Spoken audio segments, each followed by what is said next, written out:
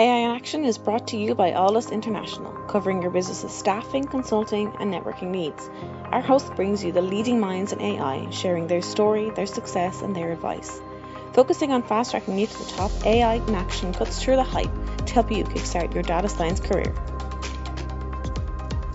To listen to the latest AI in Action podcast, head over to www.aldus.com/podcast or subscribe via iTunes, Stitcher, or Google Podcasts.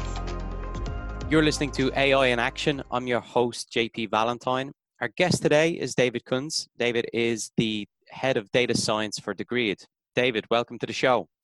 Hi, JP. Thank you so much. Really appreciate being here. Not at all. Our pleasure. So if you wouldn't mind, please start by giving us a little bit of background of yourself, what got you involved in technology, and your journey with some of the roles you've held along the way. You know, it's sort of a funny story because when I was a kid, originally I wanted to be a microbiologist. And that led me into wanting to be, for a time, something entirely different. I wanted to grow up to be Bruce Lee. And that obviously didn't happen. You know, at another point, I wanted to be so many different things.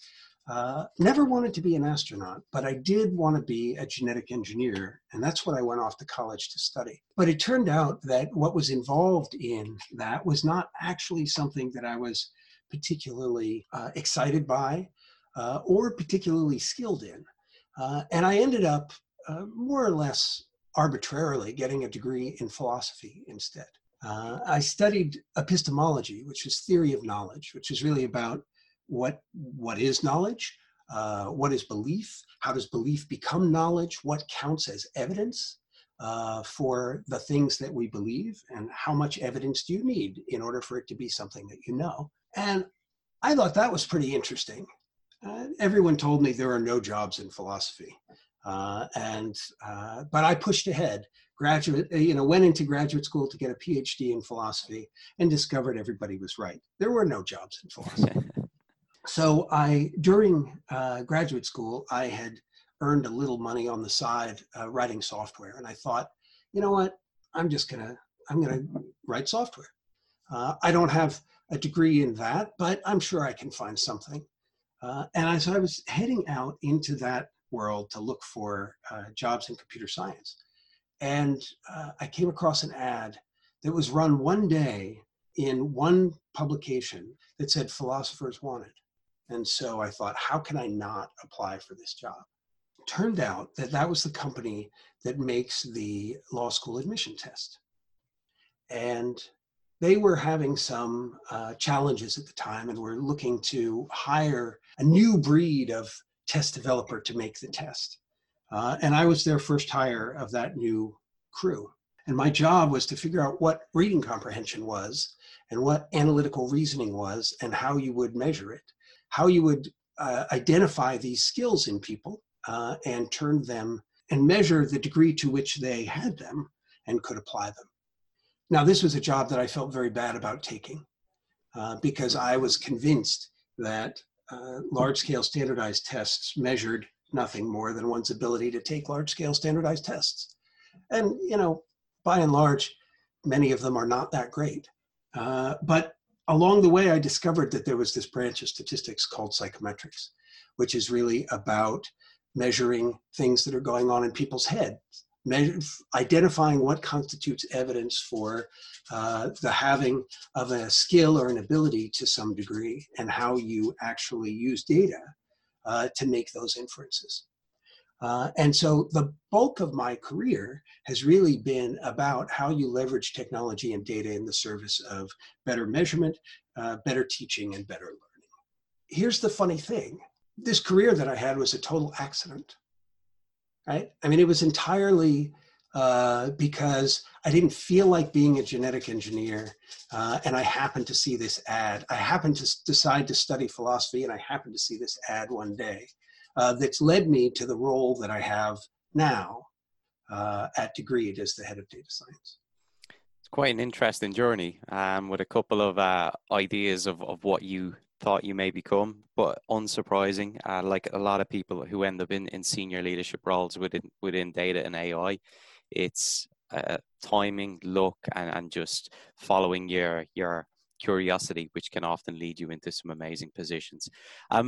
So now focusing on your current role, for anyone who's not previously heard of Degreed, could you give us some insight into what the business does and what your role as head of data science involves?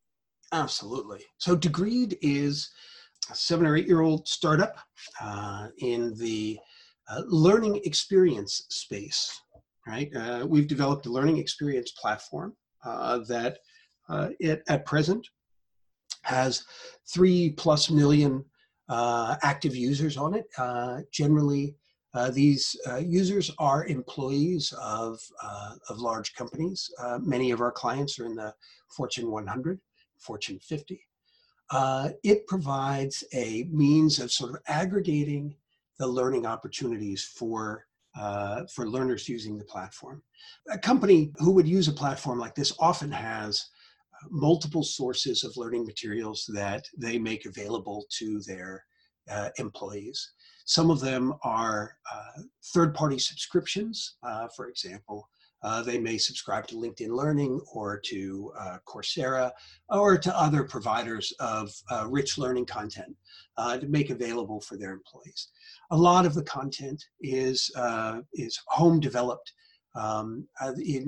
around particular areas of interest to the particular industries of these clients. And so they may have very specialized content about how to deal with particular kinds of situations, all the way to very sort of generic content about leadership training or how to become a better manager or things like that. And so one of the things that we do is we aggregate all of that content, plus our own content as well, into the system, so that employees have a sort of one-stop shop, one place that they go to, single sign-on into it, and all of their learning materials are there.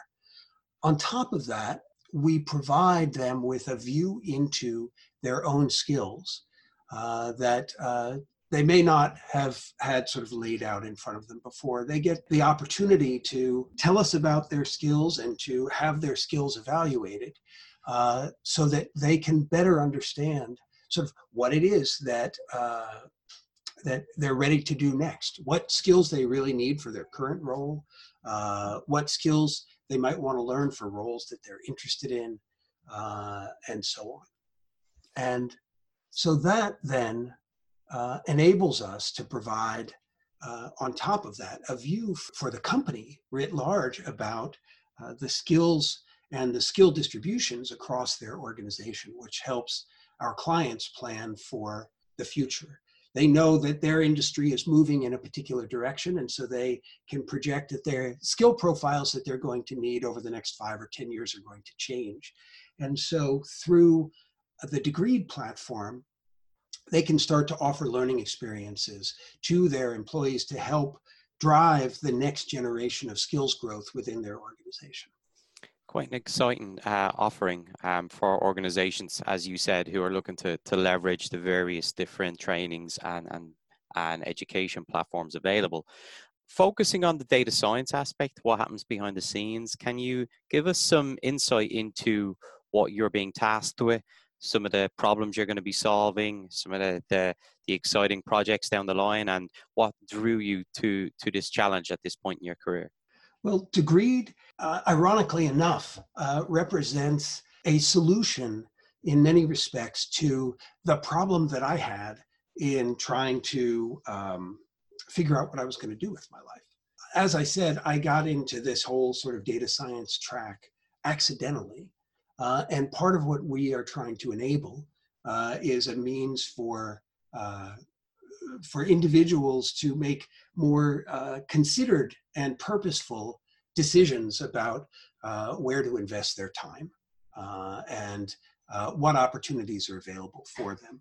One of the things that we all as humans are sort of bounded by our own experience. We don't know what we don't know. And part of what the Degreed platform tries to do is to surface things to individuals, very personalized, that that can open doors for them and open horizons for them. They may not have known, for example, that their skills were by and large a very good match for this other set of opportunities, just as my skills turned out to be a very good match for the path that I took to get here. So the data science challenges that underlie that are pretty substantial. Not only is there the challenge of making the sort of ordinary inferences about what someone knows and what they're good at, which has its whole host of unsolved problems associated with it. But in addition, there's a great deal of inference that has to happen around both what is a skill and how do those skills relate to job roles and job descriptions and career paths, and how does one deal with the fact that no two organizations have the same sort of understanding, underlying understanding of what skills, what collection of skills are most required or most appropriate for a particular job role within their organization. So there's a lot of data science work that we're engaged in looking across jobs and job descriptions and skills and analysis of skills to put together a sort of robust underlying metadata structure that will enable those inferences sort of in near real time or real time across all of these different kinds of environments. So quite a complex challenge. Could you give some insight into how you're using machine learning and data science to move the projects along, and where you see this evolving as you build out your data science team? Absolutely. So the first order of business for us is really right now getting the right infrastructure in place to do sort of real-time online processing. We haven't historically had a need to do that, but our growth has been such that now that's becoming a really important part of our product offering and our platform. And there's no rocket science to that anymore, right? Companies have by and large figured out how to build those kinds of pipelines and frameworks. The more interesting set of work that we really have in front of us, as I mentioned, is starting to develop models that will do a few different things. So first off, let me just touch on this whole notion of proficiency estimation for a minute, right? Understanding a learner's proficiency, their degree to which they are able to do something, is straightforward when you can ask them lots of questions. That's the whole basis for sort of assessment. Learners in organizations aren't always in a position to be able to answer lots of questions. That is, they have their day jobs, they have work. And so part of what we are trying to figure out is how to leverage episodic, small collections of data over extended periods of time to build a reliable skills picture of each learner, so that we can then personalize the offerings that we recommend to them. One of the important things there to recognize is that recommendations in the learning space are substantially different from the kinds of recommendations that one would make in a retail space. Retail recommendations are the ones that we're almost familiar with. But in the learning space, what's really important is that, in fact, if I recommend something to you, JP, that I want you to spend time on, or that my system wants you to spend time on in order to learn some skill, that activity really actually needs to be something that is likely to help you learn that skill, right? I can't give you, I'll give you an example. I came across an article recently about IBM's use of artificial intelligence in the HR space, right? And the article was interesting because there was this whole ironic sort of component to it, IBM also at the same time laying off 30% of their HR staff because of the AI that they had developed.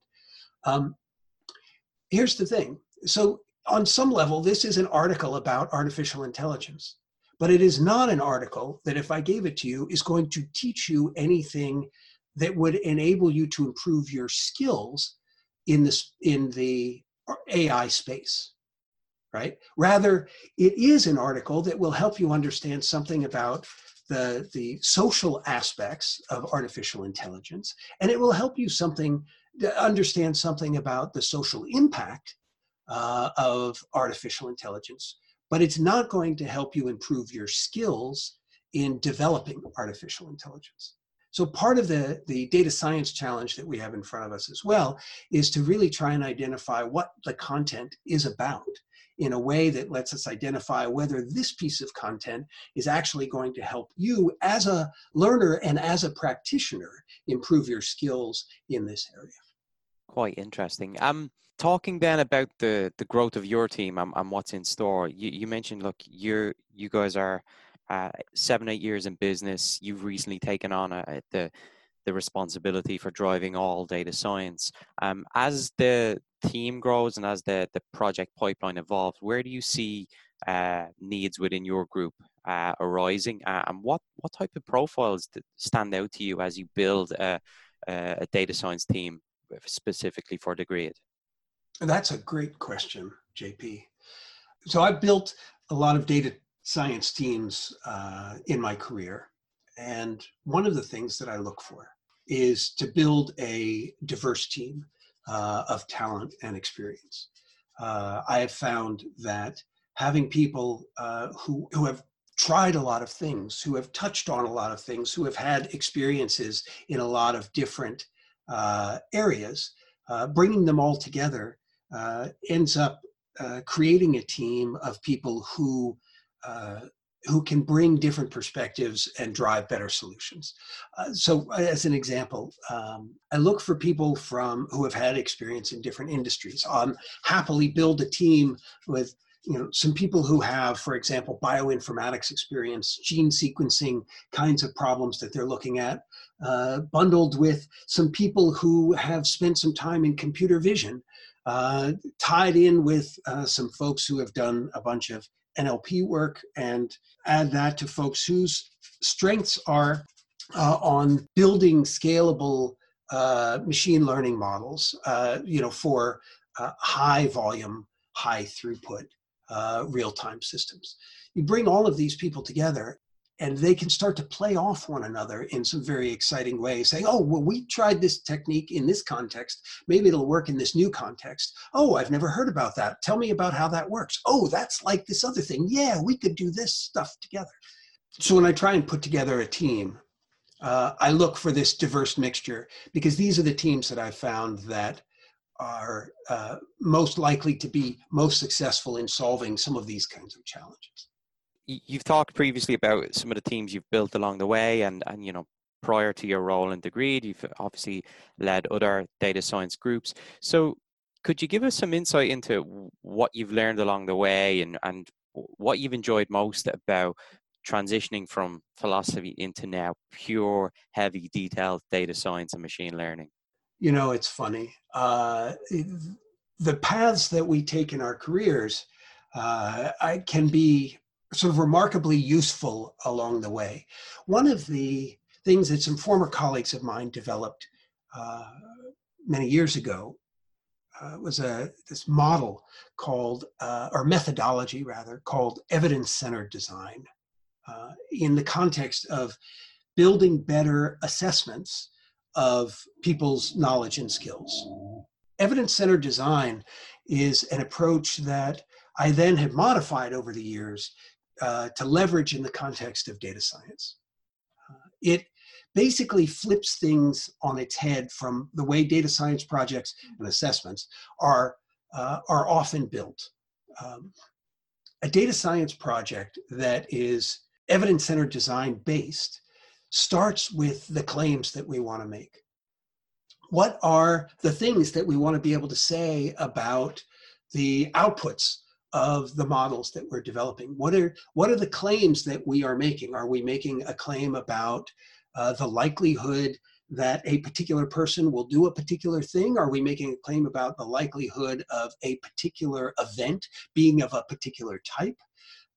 Or are we making a claim about some relationship between an object and some other object? There are lots of different ways that data science projects can be sort of described and framed.